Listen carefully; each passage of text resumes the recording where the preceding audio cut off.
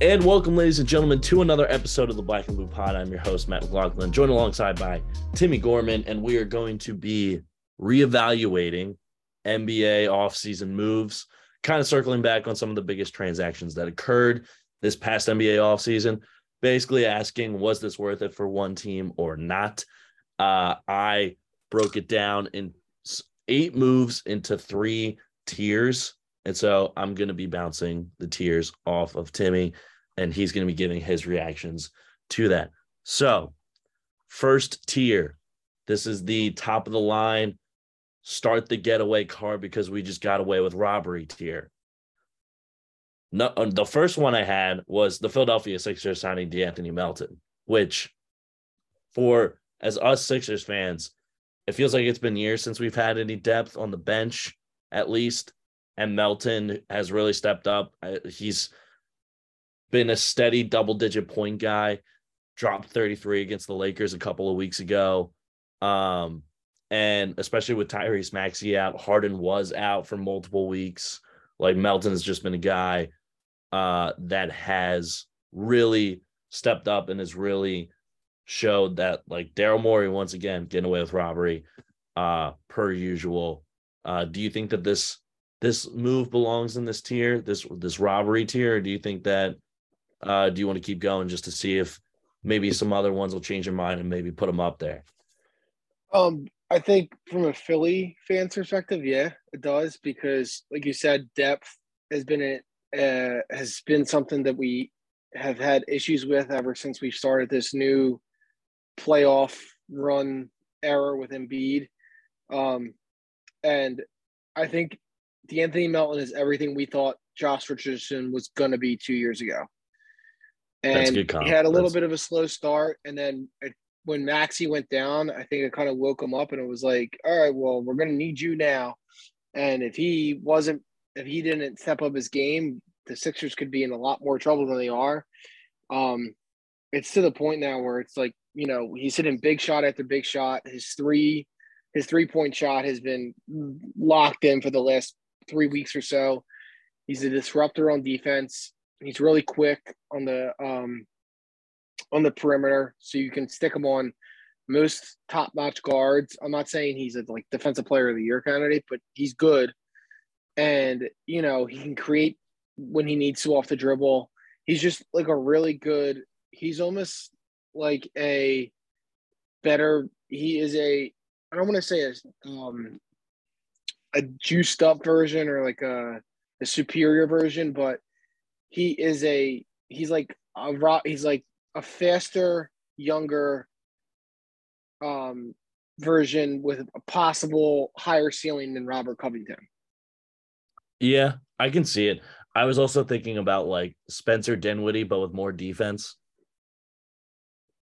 Yeah, I mean, with a lot more defense. Yeah. Because Spencer Dinwiddie can create a little bit better, but yeah, he gives us options, and him and Maxey together in the same backcourt, it could be trouble for opposing defenses with this speed just coming at you. Now, it'll be interesting to see how they're going to do this.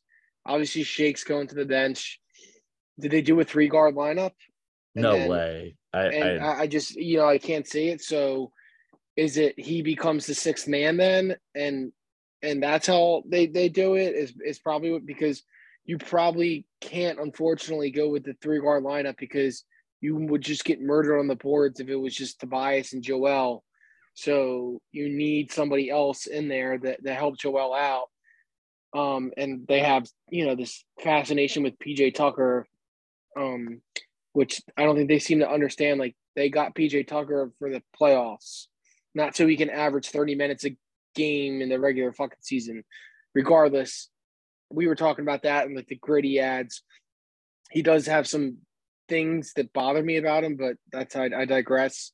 We will talk about that transaction. That will be mentioned later. The Melton thing, though, is that he has been way better the last couple of weeks than he was in the start, because when we first got him, it's like, oh yeah, I forgot about him, and what does he really bring in? But he was crucial to keep us in that game on Christmas Day against the Knicks. He was really big, even though we ended up losing. He had a pretty good game against the Wizards. And he's just been there. He's been like a steady 12 to 15 points, a couple steals, like 5 rebounds, maybe 2 or 3 assists. He's like a mini stat stuffer. Yeah. And he's doing it in all the right reasons. And I just can't wait to see him and Maxey together. Now, the word on the street is that Maxey's coming back tomorrow. I think, of course, That I need is to what I pull it up. saw. It's what I read. It's what I heard. I think Shams tweeted something out about Maxey, like expected to come back very soon. I forget if he mentioned a specific day or not. I believe, yeah. Philadelphia 76ers guard Tyrese Maxey is set to return to the lineup as soon as Friday in New Orleans, sources tell The Athletic. So that could be a tough game for him to come back in. That's going to be a tough matchup.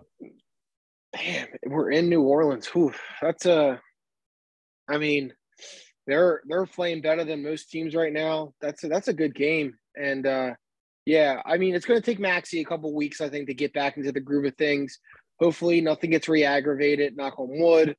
But yeah, I just in the playoffs, especially those two together, and what we gave up for him was, I don't want to say it's nothing because and this is why I say from a Sixers fan perspective, it's highway robbery. But from a Grizzlies fan perspective, it's just like, all right, well, we just gave you one of our like 7 depth pieces that we were either going to lose them for free or we had to go, we had to give them up. And we traded David Roddy and who wasn't it like another draft pick or like a second round? What's his name? Danny Green. Oh, that's right. Yeah. I keep forgetting Danny Green was on the Sixers, so I'm not going to lie. I know, I do too. They were interviewing him last week, and that's the only reason I remember that. Like, I was like, good shit. And so I say that from the Grizzlies' perspective because I was watching the game last week. They just trucked the Suns. I mean, the Suns are in the midst of their own little mini downfall right now. And for the most of the fourth quarter, it was like I don't want to say the scrubs, but it was the players who don't get a lot of playing time because you don't have scrubs on your team when you're one of the best players. Let's put it that best teams in the league.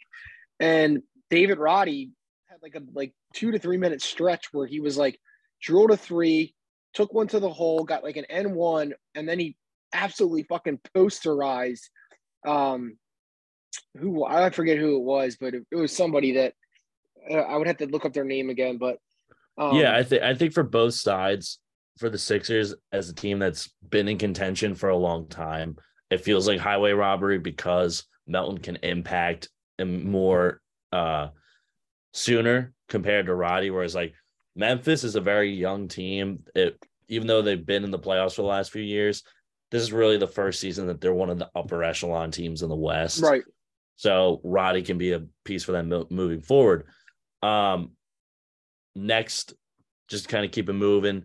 The only other team in this tier, Sacramento, I just loved every Kings move that they did this offseason. For like the first time in my generation, this has been an offseason where I'm like, oh my God, Sacramento really upgraded this offseason. Kevin Huerter has been one of the best acquisitions in Sacramento Kings history, averaging 15 points per game, 47.5% field goal percentage, 41.4% 3-point percentage, which is a career high. Keegan Murray's been not necessarily a huge impact rookie, but he's been a consistent rookie that can at least provide some size down low to help out Sabonis on the low blocks. And he's averaging 28 minutes per game. So he's getting the trust of the coaching staff. And Malik Monk has just been a high flyer, high energy guy that really could have fit well on this year's Lakers team, ironically. And he's doing everything right with the Kings. Mike Brown has just really turned that team just into a really offensive juggernaut so far. Defensively, that's going to be my biggest concern is how are they going to be able to hold up, and are they going to be able to stay in this track meet with Dallas like on their tails, because that Dallas and Golden State behind Sacramento, Dallas is in the 7th seed entering tonight. Golden State is in the 10 seed entering tonight. Obviously, the Steph injury is huge. Sacramento's sitting at the 6 seed. My biggest concern is like, can a young team like Sacramento really hold these good times and keep the good vibes up throughout 82 games and throughout the second half stretch entering playoffs? So yeah, I know we were both very happy about what Sacramento did this offseason. So I don't know if you want to spend too much time on it. I think I'm finally happy for De'Aaron Fox because like so many people had like just jumped off the bandwagon, and then it was just like Halliburton this and Halliburton that, and obviously Halliburton's proving like why everyone loved him, in Indiana. But and they got a lot of grief for that, but they did the right thing, and it was just like, well, there's no way this is gonna work. These two guys, like someone's got to take the keys. And at this point, we can probably get more for Halliburton than anything. And so they're like, what does De'Aaron need to be successful? And outside of going to get his best friend and running mate from college and Malik Monk, it was like, well, let's get him a mobile big guy who can also pass. And outside of Jokic, who's the best big man that can do that in the league? It's Sabonis.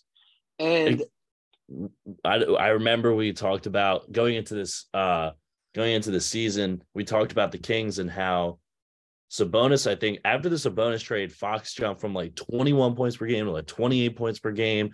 His shooting percentages were increased across the board. And yeah, like you said, outside of Jokic, Sabonis is one of the best passing big men in the league. So I'm very happy for Sacramento. I just really hope that they get into the playoffs, not the play in. Because I have a feeling if they get into the play in, they could easily get knocked out, and it's just like, fuck. It's like another like gut punch. You know what I mean? Oh, absolutely. And it's just like for years, it's just bad ownership, bad GM work, just draft picks who just never lived up to it. You have Tyreek Evans who was like a 1-year wonder and then kind of just muddled, his way through the league for the next like 7 years.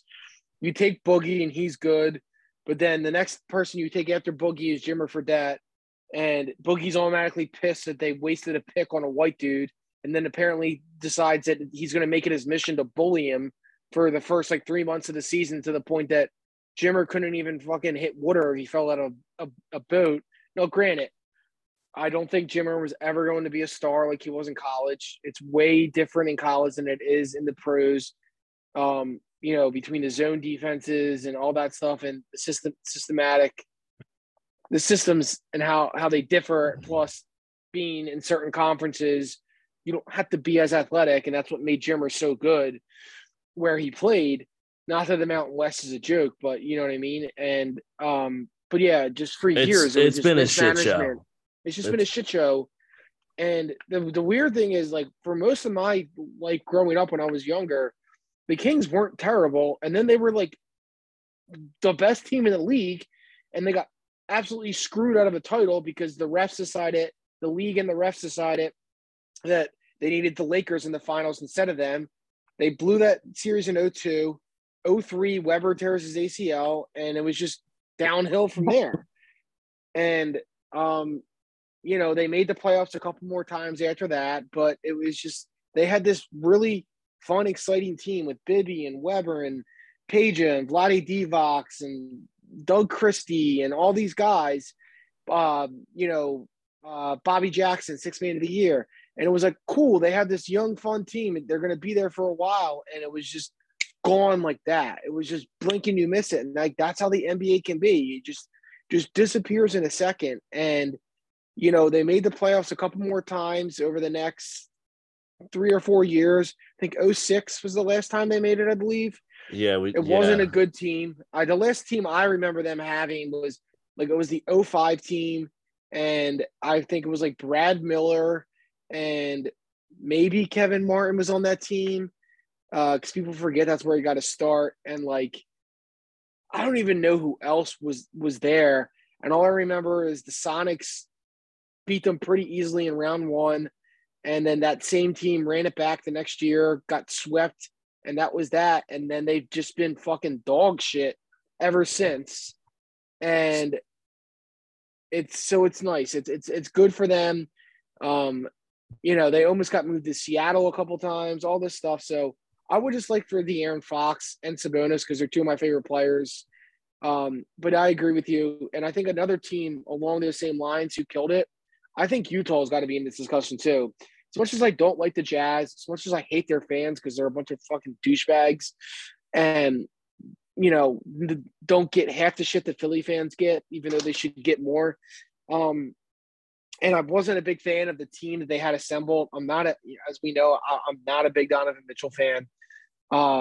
Gobert, I don't understand how he won all his Defensive Player of the Year awards, and then now everyone it's like the Harden paradox, where everyone's like Harden, Harden, Harden. Now all they want to do is talk shit, especially since he's a Sixer. Like Gobert, everyone's like, oh, Rudy, he does this, and then it's like the playoffs look like shit, and then everyone would get amnesia for 9 months and start talking about him like the playoffs never happened every year. He stole a Defensive Player of the Year award from Ben Simmons, and that's the only nice thing we'll ever hear me say about Ben Simmons anymore. And I hated that way that was constructed. I liked Quinn Snyder as a coach, so I felt like I hated that he was being wasted there. Yeah, weren't there rumors? Sixers. I was gonna say there were rumors for a little bit that maybe they would the Sixers would swap out Brent Brown and go after Quinn Snyder. And then I would love it.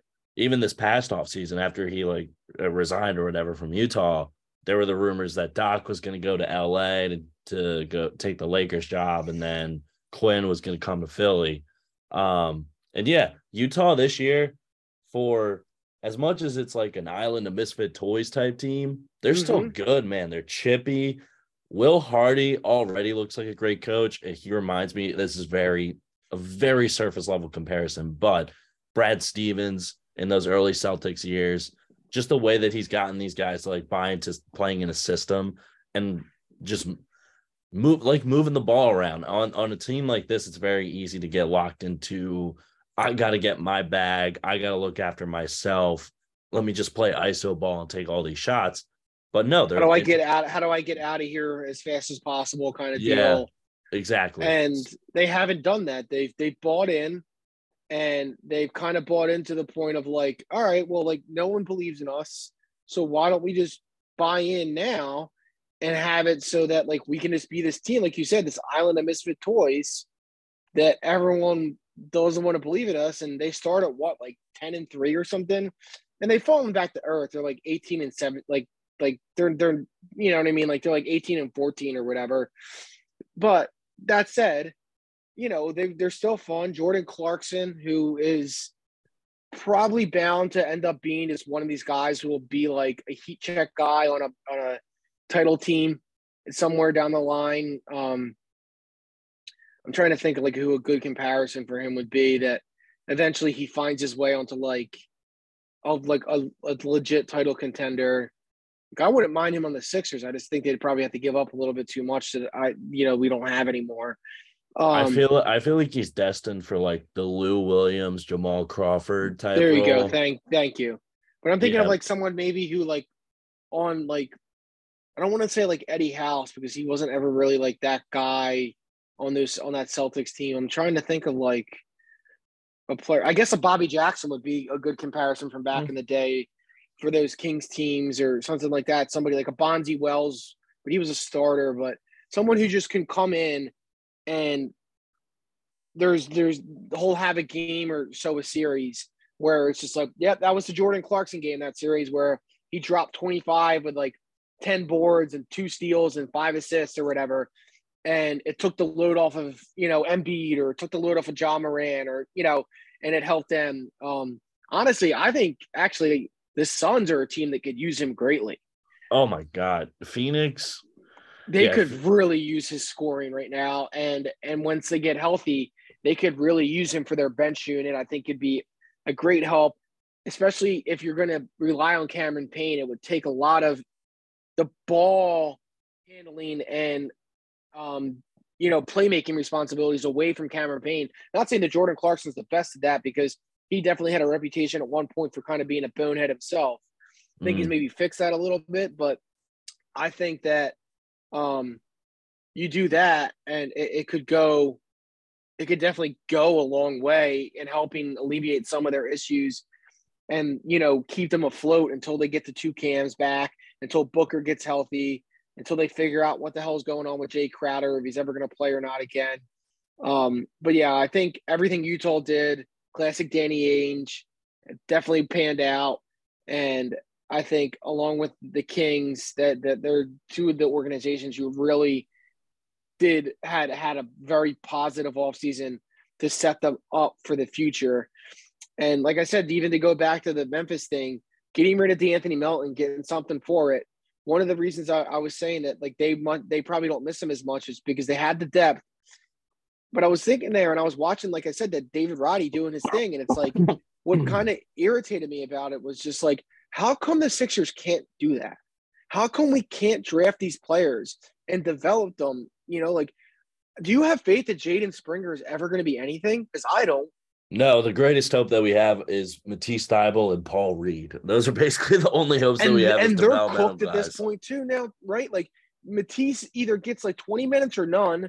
Paul Reed, for all the love that the Sixers fans had for B-Ball Paul, I kind of think that he is just. I think he's destined to just be an eighth man off the bench. His shot just never came in. Yeah, he could be like a good defender, but people just know what he is now. And, like Sean Marion could at least, that's your best hope, is that he somehow became like a Sean Marion type. But Sean Marion could still knock down a corner three. Like B-Ball Paul can't even hit a fucking 20-footer. I just think for whatever reason, the Sixers don't rely on the young guys. And we've gotten so wrapped up in this is our window, that it's led to this huge George Steinbrenner need to spend money on free agents like Montrezl Harrell. And it's I would why not give those minutes to Paul Reed? I don't know, but that's just me. But anyway, that's how you stay. But real quick, and I'll close it out. Close eyes. But that's how you stay competitive for years. Is that you keep building through the draft, even if you're getting picks in the 20s. Like Tyrese Maxey has proven that a pick in the 20 can turn into something real. So I just, you know what I mean? I don't know why we skate our draft picks so easily and just give up on it. I think it's also been a weird timing thing with certain drafts are really deep and other drafts just aren't. And so because the Sixers have had lower picks, sometimes it just doesn't look well. And then you take a swing on a guy like a Markelle Fultz or a Ben Simmons. And it's fuck it. That's all you can say is just fuck. But so this second tier, this is the Bambi on ice, cautiously optimistic tier. So these are the moves that I'm all right, good signs, but the red flags are a little bit redder and waving a little bit higher than others. I'll list them. Donovan Mitchell to the Cavs, Jalen Brunson to the Knicks, the Hawks trading for DeJounte Murray, the Mavericks trading for Christian Wood, and the Nets not moving Kyrie Irving, which has been kind of the big turnaround in the last few weeks. Which direction do you want to go in first? I'm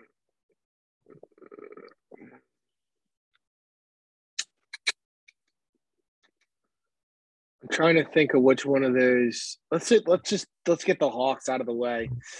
Fair enough. That's fair. I mean, the good thing for the Hawks is that with these reports that Trae Young wants out, if I'm looking at it from Atlanta's perspective, thank God that we traded for DeJounte Murray, because if Trae Young really does want out, at least we do have an insurance policy of a point guard that we still have a good roster and we can still contend at that 4, 5, 6 seed level. And then maybe we could do something else with what we get in return with Trae to parlay that into another superstar down the line or something like that. So, I mean, with Trae Young, it's just he's so ball dominant, and it seems like he's kind of hit this point where he's just refusing to change the way that he plays. He's taking same amount of shots pretty much. His shooting is atrocious, and it just seems like he's not He's just not willing to like pass it to his wings. It's just either a three or a lob to a big man or a floater. And it's like it's Russillo. I don't know. Did you listen to the Russillo podcast where he was talking about the Trae Young stuff earlier this week? No. So I'll try and summarize. His point was if this really is rival executives or if this is coming from Trae Young's camp, he said if I'm the Hawks, trade Trae Young now, because it's just he's being empowered, but he's still miserable at the same time, and it's just that's not a good dynamic. And also the fact that there are no quotes coming out supporting Trae Young is like really damning. It's really it, and also the history of like we talked about John Collins. There were reports that John Collins was pissed at Trae Young not passing the ball to him and sharing it with his teammates. I just think when I see Atlanta playing with Murray on the floor, they just seem more invested and engaged. Whereas Trae Young just turns three guys into bystanders and spectators. And so it's just not beneficial in the long run. So that's why I'm optimistic that if this Trae Young thing does go down in flames, I'm optimistic that Murray can be the guy similar to what he was in San Antonio. But because Atlanta's roster is much higher quality around him compared to what he had in that last year in San Antonio, that he could be even better than what he was in that all-star year last year. You know what I mean? And I think the thing with Trae Young is how far are you ever actually going to get with him?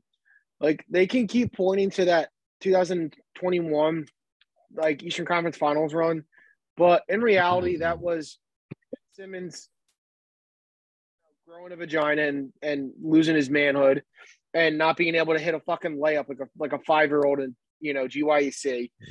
That was Doc Rivers being a terrible coach, and that was none of our supporting cast helping out Joel.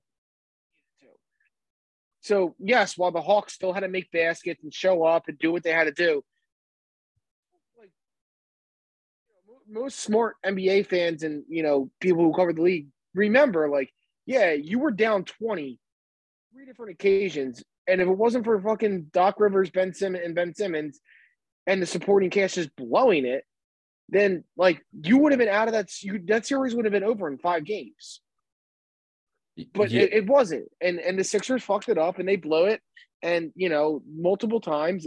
But there was no reason they ever should have been there. So that's like this false hope that they gave themselves of like, oh, well, we made it to the Eastern Conference Finals. We're only like one step away. And it's like, with what though? Like, like he is essentially a softer version of AI in that he needs to have the ball 24/7. He can't really pass it. He doesn't know how to play well with others, he's just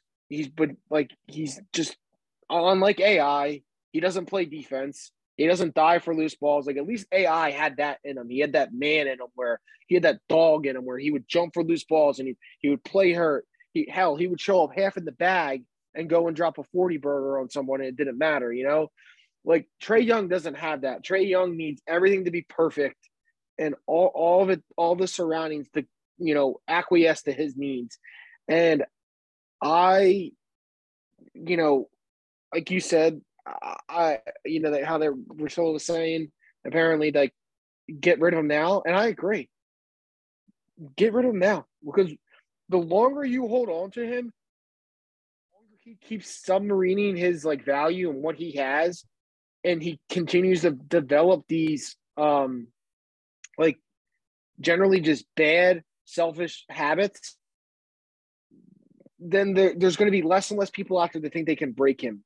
Now, I don't even know who would want him, who could take him, what he could be, but there's somebody out there that's stupid. There's always somebody out there stupid enough to get it. The problem is wherever Trae goes, he's going to think he's the guy.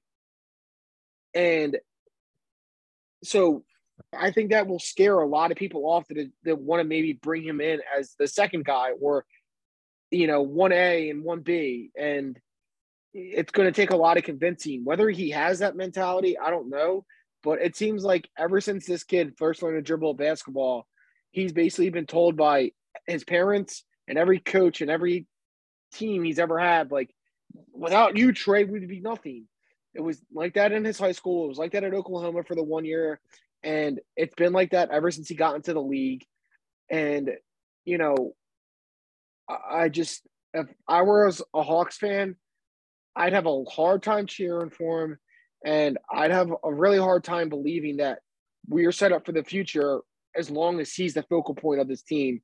And I am the Hawks GM and I can find someone that wants to give me something for him, especially something that's positive, I would, like you said, I'd just jump all over it, hand the keys over to DeJounte, and it probably, as you said, would improve morale. And then you could stop trying to find somebody to take John Collins like you have been for the last 3 years. Maybe Capella comes back. You have a bunch of other young guys. You know, you still got Anekwu, or however you say his name, the Auburn kid, right? You still got AJ Okongwu. Thank you. Yeah. You still got AJ Griffin, who's been a pretty decent draft pick. And hell, Capella, you know. Maybe if Trae Young does get out of the equation, maybe that gives DeAndre Hunter more probably playmaking opportunities that he hasn't really had a chance to show. He's been very disappointing, in my opinion. Absolutely. He was supposed to be this big thing, and I feel like I play fantasy basketball, and DeAndre Hunter is like the kind of guy that you would think would be a prime candidate, even though he hasn't been like, he's not like lighting it up on the score, like scoring like 20 points a game, but he's kind of like Andre Kirilenko, and that he always has his hands in every facet of the game. That was his appeal. That's what he was modeled as coming out of college. What everyone said, he can do this and he can do that and he can do all these things. And like, so you'd look at Andre Kirilenko and you'd be like, yeah, well, he only averages like 13 points a game. It's like, yeah, but he also averages 9 rebounds and 8 assists and 4 steals and 2 blocks. And when you add all those up, that's just as much as somebody who averages 33 points a game and 3 assists.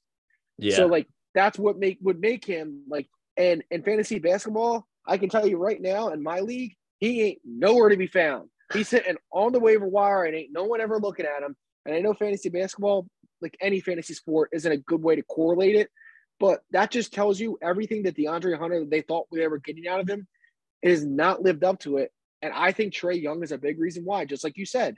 And I agree with that. And if the Hawks are smart, they get rid of him. And I think it could change that team's dynamic. And if they get something like another scorer, but like a scorer who wants to play, hell, call Utah. Hey, you want a superstar for this new rebuild? Have Trae. Here's the thing. Danny Ainge could look at it this way.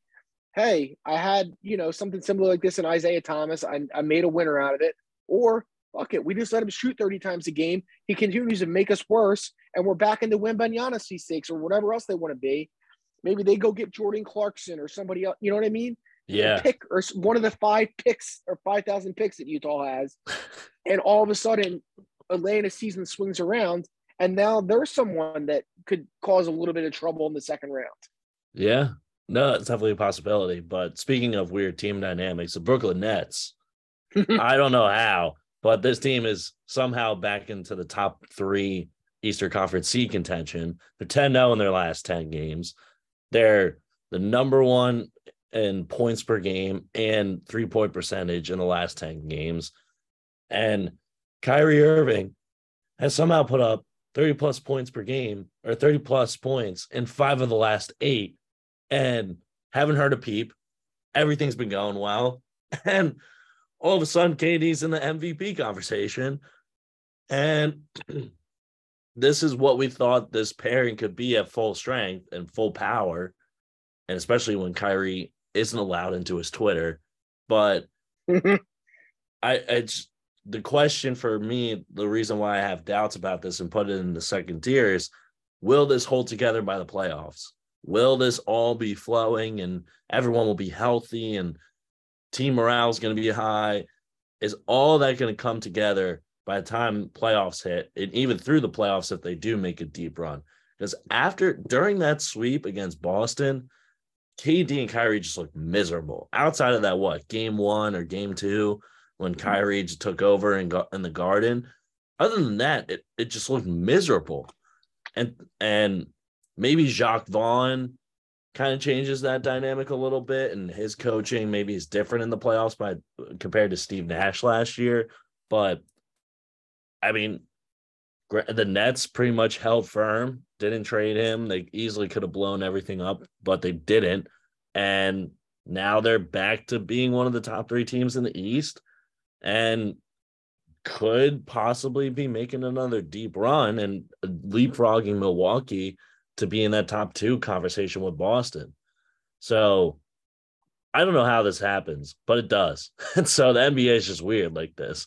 And if I'm Brooklyn, I got to at least let this thing ride out for another season and then deal with Kyrie in the offseason again. Yeah, you know what I think the shitty thing about this is, man, is that people are going to look at this and be like, man, Steve Nash really was doing a bad job. Oh, And yeah. I don't think that's true at all. I honestly think it's that it was a very toxic locker room. He clearly wasn't putting up with Kyrie and Katie's baby ass bullshit. They found out right away that he wasn't going to just let them run the team like they thought they were going to get the opportunity to do, like they were doing with Kenny Atkinson. And the second that any little bit of friction came up, Kevin Durant and his true I'm a little baby ass bitch form was like, you know what? I'm just going to go ahead and tell them either trade me or get rid of Nash and create a problem where there wasn't a problem. And then this way, it also gives him an out.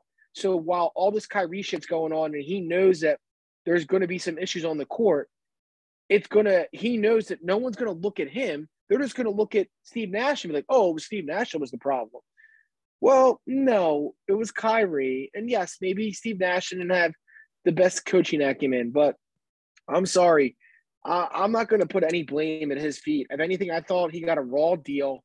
He kind of, from day one, went in there, and it seemed like Durant and Kyrie didn't ever really want to play for him. And, he is the second coach that duo is, submarined. And, yeah, they've won 10 in a row. They look good. Durant has been, like, beast mode lately. He's, like, 2013, 14 Thunder. Like, that's how good he's been. He's averaging, like, 29 a game, all that good stuff. But, like you said, there's the one thing is, let's see if this can last into the playoffs. But the second thing for me is, let's see what they can do in the playoffs, because that was a complete choke job against the Celtics last year. They were in game 1, and then just as that series went on, the Celtics just increasingly, had their way in that series, bitched them up, did everything they wanted. People don't want to admit it, but Durant is a choke artist in the playoffs. He does not have a great resume in the playoffs. He had the 1 year in the Thunder where he took them to the finals, and what was kind of a West that was banged up.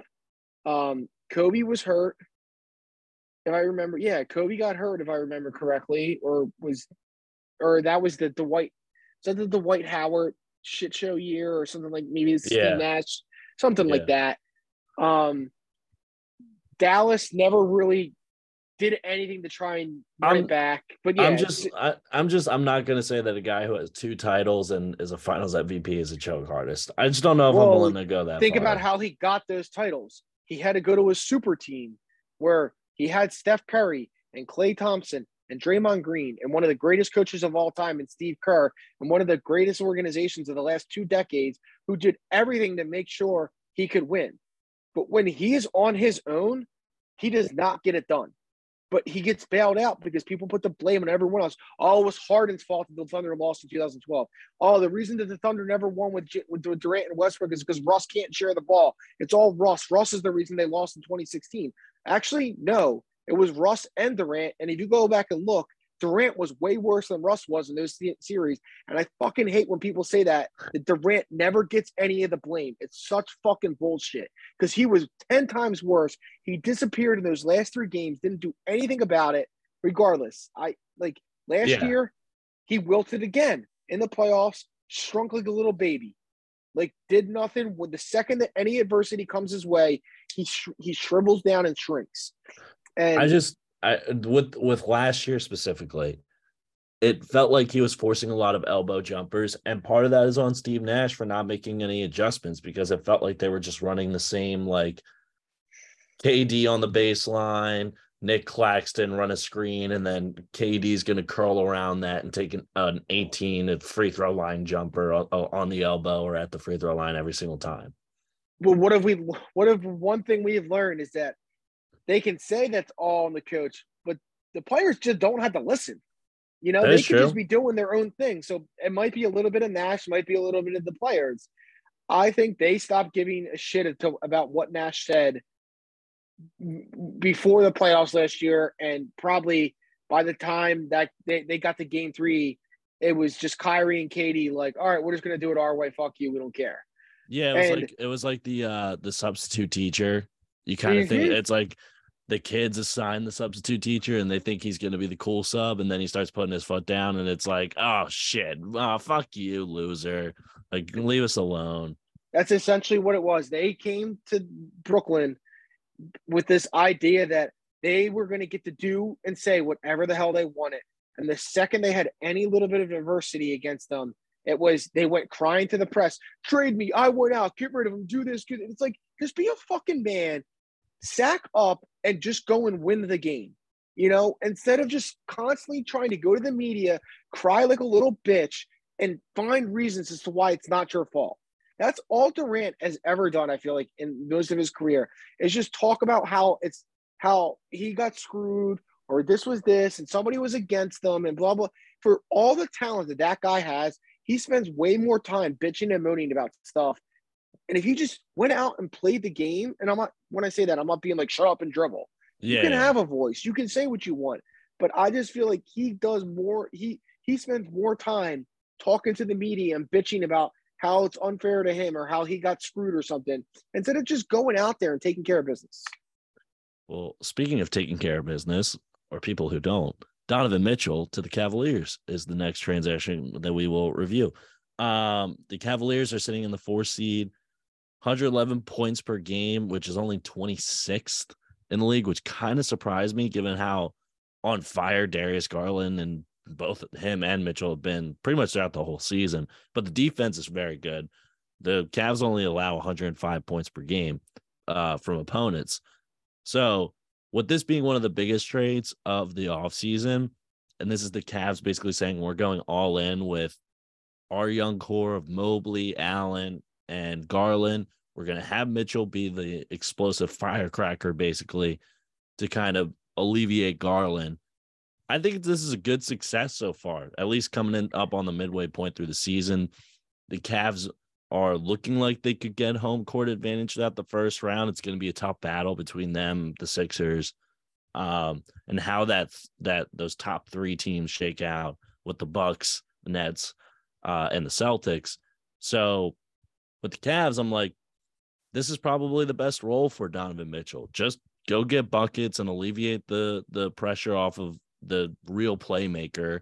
And then at the same time, defensively, I think he's been very much more energized to be in a winning situation, which has kind of said like, oh, thank God. Like, finally I'm on a team where like, I don't have Rudy Gobert behind me bitching and moaning and complaining that a guy like just went by me. Cause that's just emotionally and mentally like fatiguing. It's like, if a coworker just every day was just on your ass about you missed this number, you missed this deadline or whatever, like you would get sick and tired of that fucking person very easily.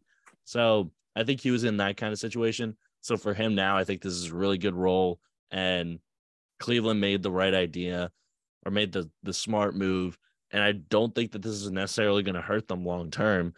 And it's kind of scary. I'm kind of scared of the Cavs. I'm not going to lie. But I do have concern about their front court offense. Front court offense. I think they need a little bit more. That offensive number of points per game, it kind of scares me, especially when you're talking about competing with like Jason Tatum, Jaylen Brown. Even when Harden has his great nights, that's the only issue that I would have about the Cavs moving forward.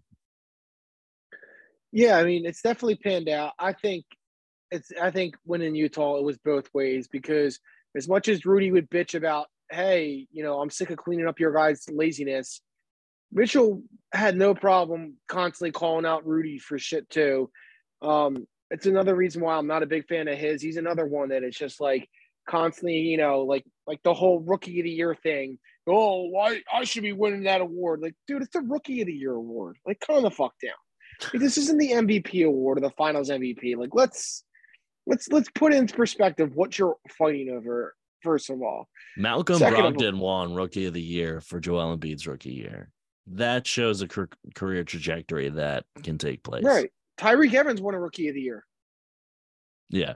What did he do after that? Nothing. You know what I mean? Yeah. So, but yeah, I think this has definitely been one of the more positive trades.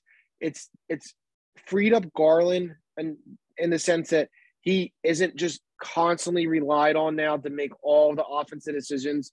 Because as you saw with Cleveland last year, towards the end, like not only was it injuries, but it really was just like if Garland didn't create something, it was just like, all right, well then what are we gonna do now? Because I didn't drive or I didn't go on a pick and roll, and then essentially it just would break down, and then it would be either him chucking up a shot or throwing passing the ball to someone that heave a three with like a second left on the shot clock. So now with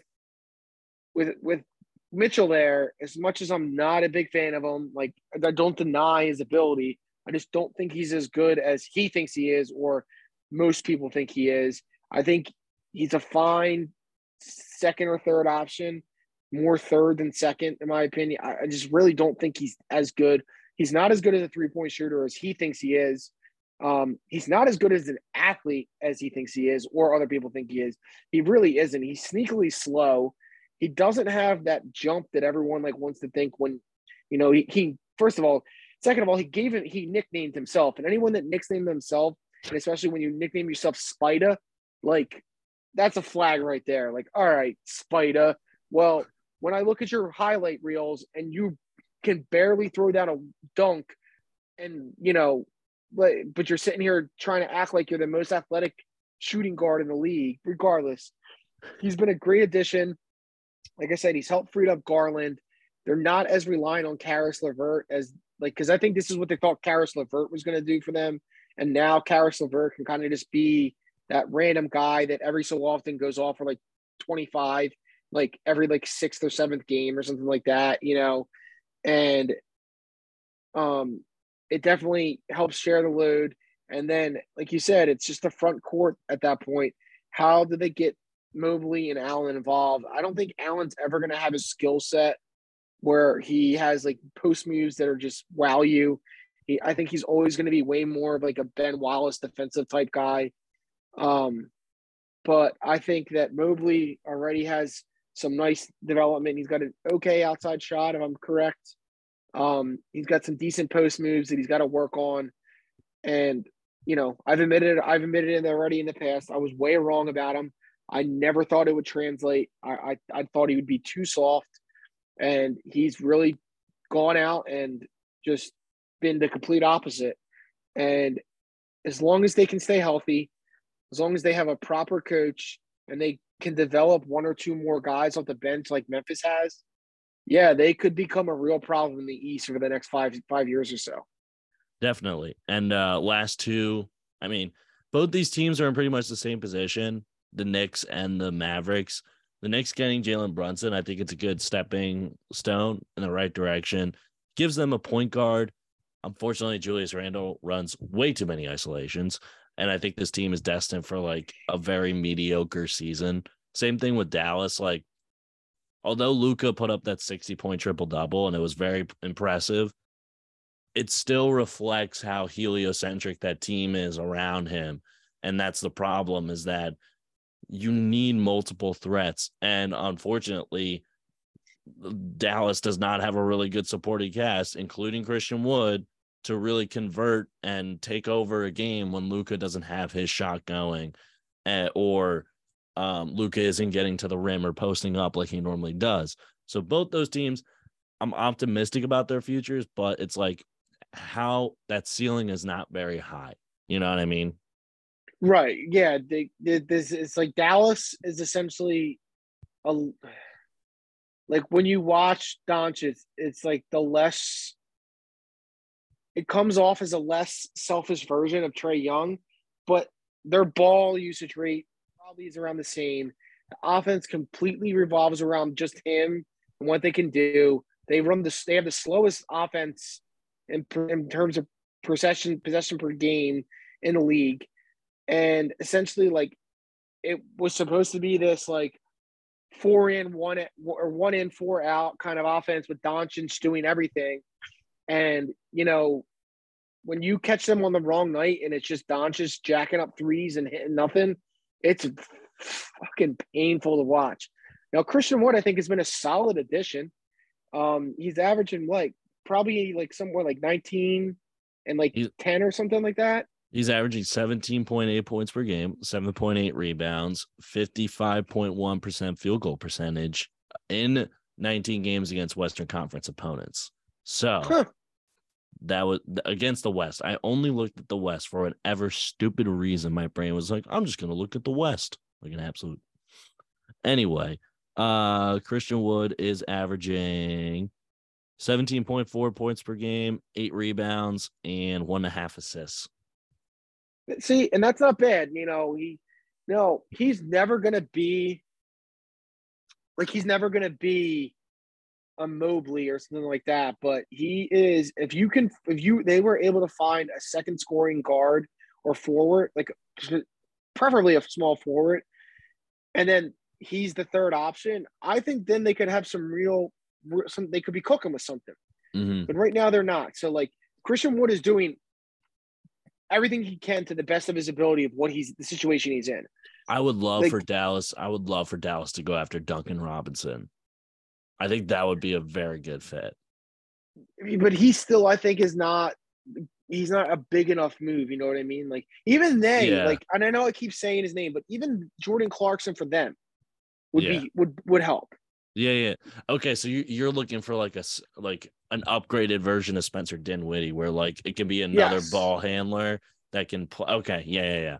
I see what you're saying. Another running mate, basically. Okay. Yeah, like you need an option too, and why maybe Jordan Clarkson would be a good number 2 in that situation is because Luka does so much that you don't necessarily need like a Jaylen Brown type player to go with a Jason Tatum. Like you just need like a better Spencer Dinwiddie or Tobias Harris to go. You know what I mean? Like someone that's like a little bit below Donovan Mitchell, but a little bit above Tobias Harris. Yeah. Okay. Yeah. I see where you're going. And that's where maybe Jordan Clarkson falls in there, and they can go get him.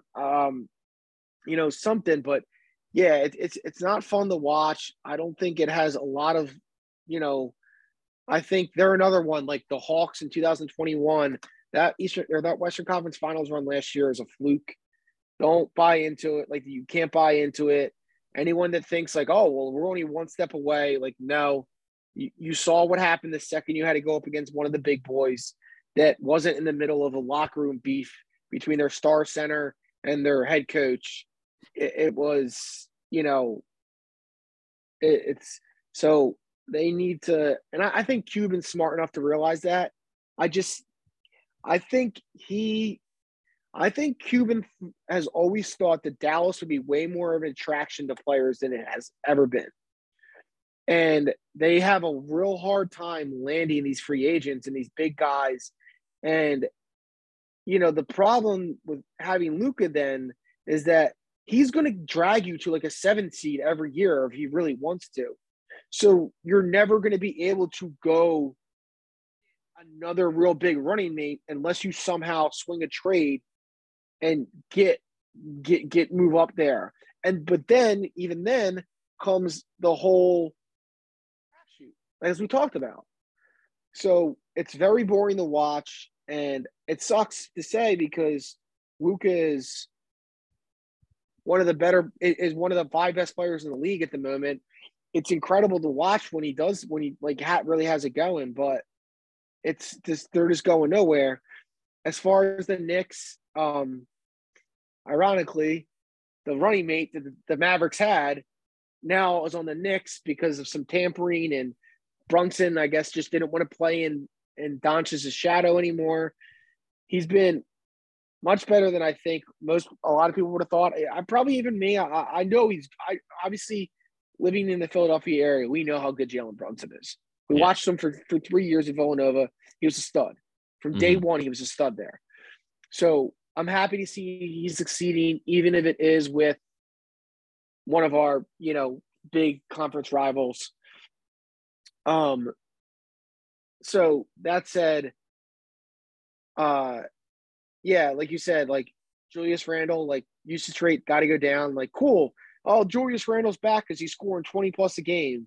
Yeah, he's also doing it on like 30 shots and hogging the ball and mean mugging his way down the court after every goddamn fucking foul. Like, this is why I can't stand Julius Randle, because he's one of those players that thinks he's tough, has to like try and act tough after everything he does. And if you have to do that, then you're not hard. I'm sorry, Julius. But just because you drilled a three in front of a guy that was falling over, it doesn't mean you have to walk back down the court like you just got done and like pumping iron in the yard. Like, no, man, just fucking walk back down the court and man up on defense. Like, you don't have to fucking make a face every time you hit a shot. You don't, like, you're not Draymond Green. I just can't stand him for half of that shit. And I think like they went on a little run. They're a yo-yo team right now. They just lost their 5th straight now. Brunson, I guess he was fine. He did leave the Sixers game a little injured on Sunday, but I guess he's been okay. So we'll see, but I just don't think they have enough. RJ Barrett is still way too inconsistent. I think Thibodeau, I just don't ever think he's not the guy. He's just not the guy to lead that team. His style is so out of date. He's coaching like it's 2008 when it's 2022, and I don't know. But hey, don't worry, Knicks fans, because according to the Ringer, Joel Embiid's going to be a Knick any day now. So, oh wait, no, that's just this weird fucking stalker fetish that they have that's on the like fringe of restraining order at this point. But I'm pretty sure Bill Simmons has basically just told every single one of his employees that, hey, just make sure you make a mention that Joel Embiid's going to leave the Sixers any day now and wind up in New York because that's where Worldwide West is and all those guys, and he's part of their agency. It's like, no, he's not. Like, shut the fuck up. So I don't know. They're another team. They're caught between a rock and a hard place because they have some pieces, but they don't have enough pieces. Like, what is Obi Toppin going to do? What is it? It's just there's so many people. Like, what is Emmanuel Quickly? Like, and the Knicks, because of who they are as a franchise, because of where they play, because of their arena, everything like that, they have this mindset that they need to constantly be a contender. And even when they don't have the pieces to be one, they trick themselves into thinking they are one. When if they make the top 6, that's a miracle. I'm sorry. If they are one of the top 6 teams in the East, is a miracle. It's like the Chicago Bulls from last year. It's like pretty much you think that you're better than you actually are, and then you go all in, and then it's the Armageddon doomsday of, oh my God, we're paying all these old guys this much money, and we don't have this draft pick and this draft pick, and then all of a sudden you're like, fuck, what do we have to look forward to? Do we have to blow this thing up already? And then you're. But I at least like Chicago's roster better than New York's. I think New York. I like New York's roster buildup because it's got some length, it's got quickness. McBride has been kind of shooting the lights out from time to time. I just think that they don't have the right coach to unlock that full personnel. I think that's what's really holding them back. Like, wait, McBride. You mean Grimes? Yeah, Grimes, not McBride. Yeah, bench warmers, all the same. Yeah. But I think that they need the right coach. And if I'm Sam Cassell, I know this is probably a bad thing to put out into the universe, I'm kind of eyeing that next job a little bit, just keeping a side eye, just like, if that ever comes up, I'm not gonna say no right away or hang up the phone. Right. Like, can you imagine what Sam Cassell could do for RJ Barrett, or even take Jalen Brunson to another new level? Mm-hmm. And maybe the Knicks decide, hey, maybe Julius Randle, we capitalize on this high bounce back year. Maybe this is the year to move him or something like that. So I would if I was the Knicks. I'd absolutely do it if I could find a buyer. I mean, and people might be like, "What? Why? What's all this Sam Cassell love? He's never had a head coaching job. Blah blah blah." Like, as a Sixers fan, the reason we love Sam Cassell is because he never stops coaching. He doesn't care who you are, what you've done, and where you are in this league. If you watch a Sixers game, he literally, after every timeout when Harden's on the floor, the first thing he does is he gets up off that bench, he finds where Harden is, and he is sitting there in his face, not in a bad way, but in a coaching way, trying to be like, and you can just tell, like, what did you think about that? What were you thinking there? And Harden, of all people, is responding. yeah, All people, Harden's like, you can see them having a dialogue. And the fact that he was able to get through to James Harden in year 12 or whatever shows you the kind of respect that these players have for him and what he could do, and necessarily what he might be able to do if he gets a franchise with a proper roster build. exactly. So last tier, this is the sound the alarm, oh my God, what have we done tier? And it's only right that we start this tier with the Rudy Gobert trade. With the ghost of David Kahn. The ghost of David Kahn has continued to haunt the Minnesota Timberwolves. And this has somehow been worse than I could have possibly imagined. The Timberwolves are sitting at 11th in the West coming into tonight. They finished as the 10th seed last year without Rudy Gobert, and they still had Jared Vanderbilt and a whole boatload of draft picks on top of that. And Anthony Edwards was much happier, and eating less Chick-fil-A probably. But wait, they were the 10th. They were the 10th seed, because that was that epic playoff series last year, the play-in series last year, wasn't it? When didn't they finish as the 10th seed and then they went through the play-in tournament? And I thought they got the 7th seed. Did they get the 7th seed? Hold on. That's what they ended, because Memphis was the 2 seed. But I thought they were always the 7th seed. I got that wrong. Minnesota was the 7th seed. I got that wrong. My bad. Yeah, it was Minnesota was the 7, and then it was 8 New Orleans, 9 Clippers, 10 Spurs. That's right. That was the weird San Antonio year. Oh yeah, because there's no way that they could have 7th seed if they started in the 10 hole. So yeah. Yeah. So either way, they still have, that even proves my point more, is that they have gotten way worse. Anthony Edwards looks like he does not want to be involved in this team at all. If there was a body language doctor, he would be filled with Minnesota Timberwolves patience, because this team is terrible body language. It seems like no one likes Gobert. Cat being out, maybe the best thing, because Naz Reid of all people is shining. So like, if I'm Minnesota, I'm like, oh dear God, what have we done? What the fuck have we done? Like, Jared Vanderbilt could have actually contributed deeply, like a lot on this team as a Beasley wing defender. could have. Most of the guys they got rid of could have. And the best part is the one guy they should have got rid of, D'Angelo Russell, is still on that team. We said madness. This. Everyone said this. Anybody who covers sports, whether professionally or, and the way that we sit here and talk on your podcast, the second it happened, we all were like, what the fuck are they thinking? What are they thinking?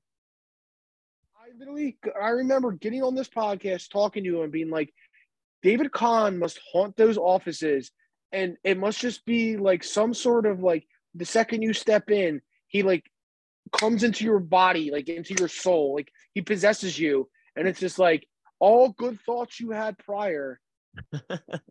Oh, what would be a good idea? Let's trade 4 picks for Rudy Gobert and all of our bench players. Yeah, that'll make us a contender. Wait, what? It's just absolutely maddening to think about.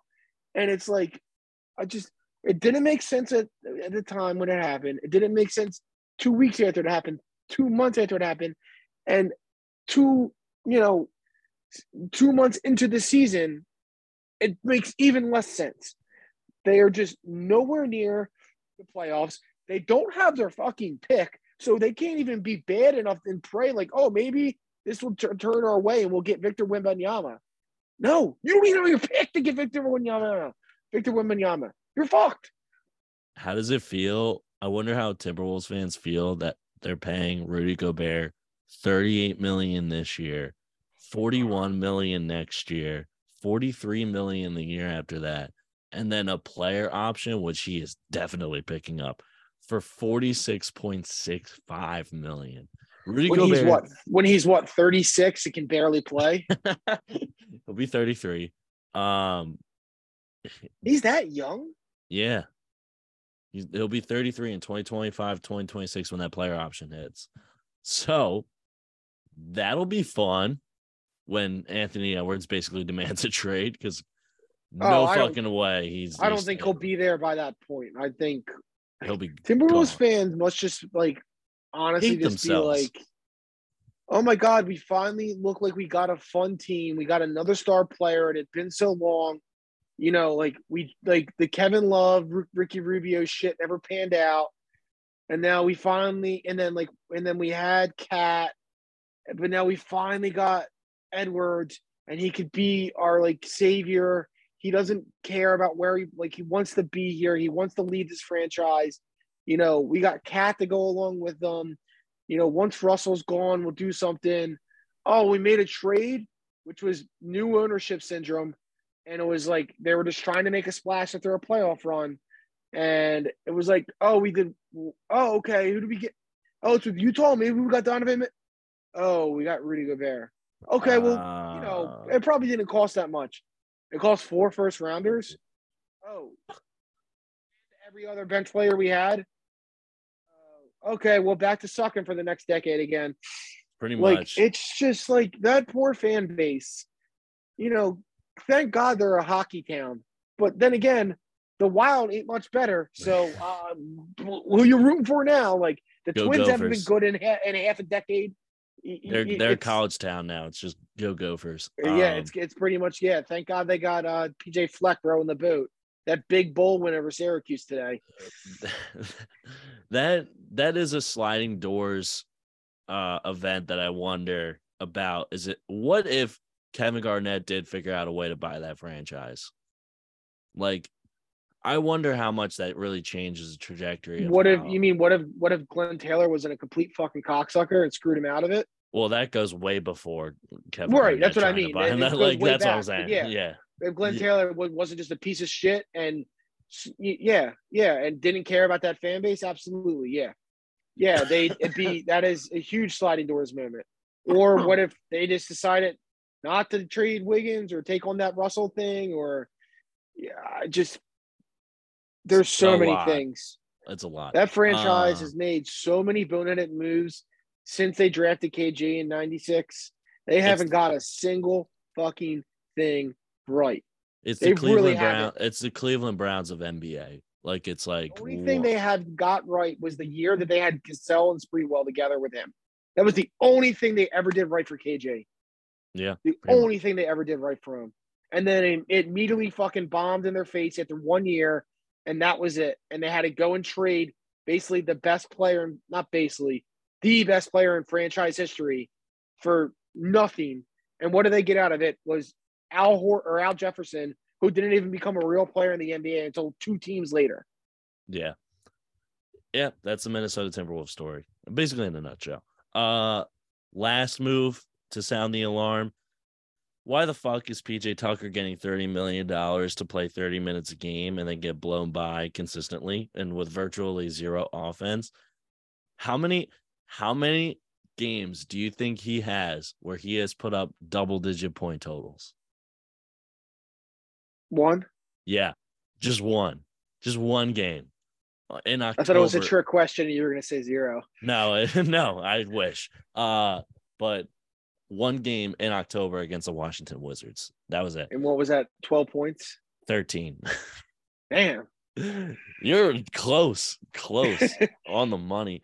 I watched Tucker, and his attitude thing is definitely like not like he has an attitude, like the toughness has Yeah. resonated. You can see it, but I can't tell you how many times a game I watch him go like be underneath the basket perfectly for a rebound and like get the ball and like I can't just like talk it, like I have to like demonstrate. So let's hope I don't lose you like I did the one Yeah. time I stepped away for Some 2 seconds. comedy. Some Like Carrot Top. yeah. Some Gallagher get the watermelon. Like I can't tell you how he like got position. He gets it and he goes, Yeah. oh, this goes out of bounds. I'm like, what the fuck was that? Yo, Clifford Franklin, do we need to put some elephant stuff on it? Like some stick 'em in your hands? Coach, it looked like I just jacked off an elephant. Shut up and get out there. Like I have a family friend, my brother-in-law's brother-in-law, John, good guy, really good guy. Played D3 college football back in the day. And he's like, it's D3. I don't care. He's like, he'll be that guy who has like no scruples and will cheat and tell you that he cheated. And he's like, yeah, man, like back in the day it was popular to put stickum on your hands. He was a D-back. Yeah. And he's like, I'm a 6'1" white dude. Like, even in D3, there's people blowing by me. I got to take any advantage I got. And so he said that, like, when he was going against really like guys that were a lot better, he would put some stickum on his hands. And, my brother-in-law is telling me the story because he's at this game and he's saying that he's up there and they're playing and John gets beat, like makes up for like regains his ground. The quarterback thinks he's got him on his receiver on a go route. John gets back into the picture and like sticks his hand out and just like catches the ball, but like no way he should have got it, but like kind of like just like stuck his hand out and it was almost like a magnet where the ball just went in and he came down with it. And everyone's like, oh my God, how did I get it?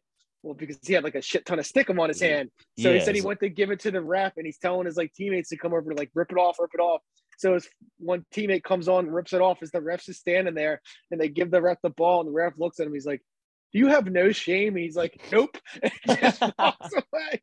But it's like, what are you going to do? You can't, but like, that's what I feel like PJ Tucker should do is like, there should be stickum on his goddamn hands because I think even then he still would bobble it. But like, it's just you're in the NBA. You've been playing the sport for how long of your life and you still wide open. You can't just go like this and catch the ball. You got to go. Yeah, he like out of bounds. Sorry, guys. When it's a rebound, he like catches it and then just his brain just breaks and he just like throws it out of bounds. It's like, what is going off his foot? Yeah, exactly. That's another one. There's a couple of things he does. Like he steps on the line. I've seen him step on the line a lot. A couple like not understand his spatial awareness. And he'll have the ball and it'll take a dumb step and it'll be out of bounds. Yeah, but like we said earlier in the podcast, this is for the playoffs, obviously. Hopefully this shit pays off. And I'm the rationalization that I have used is if PJ Tucker is playing for the Sixers in that Miami series last year, I think that series turns out very differently than the way it turned out before. Mm-hmm. Now, does he have to play 30 minutes a fucking game? I don't think he does. I think he can figure out some minutes for Matisse Thybulle in that situation or some other wing, please. And also, while we're at it, can we look at some wing depth? I'm out on George Niang. I'm out on him. I'm sorry. It's been such a weird, like, I can't deal with 0 for 4 in the first half and then 4 for 4 in the next half. Like, we need more consistency. I don't care if he's like 2 for 5 every night. I'll take that over this streaky 0 points, 25 the next. It's like I don't understand it. I don't understand it. I don't get it. Like how like he shouldn't be taking 6 threes in a quarter ever. Like I like George's, but he's terrible on defense. He's constantly misses rotations. He doesn't block out. He can't recover, and he tries. Like at least he tries. Yeah. But there's so many open looks he gets, and you're like, oh, that should work out for a wide open 3, and it just turns into a brick, and it's like, and then it's just them the other way. And it's like, so granted, he's probably the main reason we won that game on one, like we held on to that game on Sunday. But he also was a reason that game was a 1-possession game for like 3 minutes and 6 possessions back and forth, because he missed 3 threes in the span of 6 years, missing 5 shots, while the Knicks missed 5 shots. And then he finally banged one in, and then banged another one in. And it was like, oh my God, the minivan. And it's just like, yeah, the minivan, but the minivan also, this minivan is very unreliable. There's too many times this engine is minivan broke breaks down a little bit too much. It breaks down. I gotta change the tires all of a sudden. It is not But this is where, like you said, it comes into, it's like, why can't Matisse get more minutes? And I understand that his offensive game has not panned out the way that we hoped. He hasn't really developed a shot, or his shot hasn't got to the point it needs to be. Shake is shaky. He can be really good, and then he can't. Obviously, we finally have given up on the stupid-ass Korkmaz experiment. Thank fucking God. And like we said earlier, like, what is Jaden Springer? I get that he's still young, but, you know, why did we take him then when we took him if it was going to take this much development? Like, I don't understand who told that kid to leave college if he needed this much development. I really don't. I don't know either. And I think it's a situation where Doc just struggles to find minutes for guys, and he doesn't want to fuck up the locker room.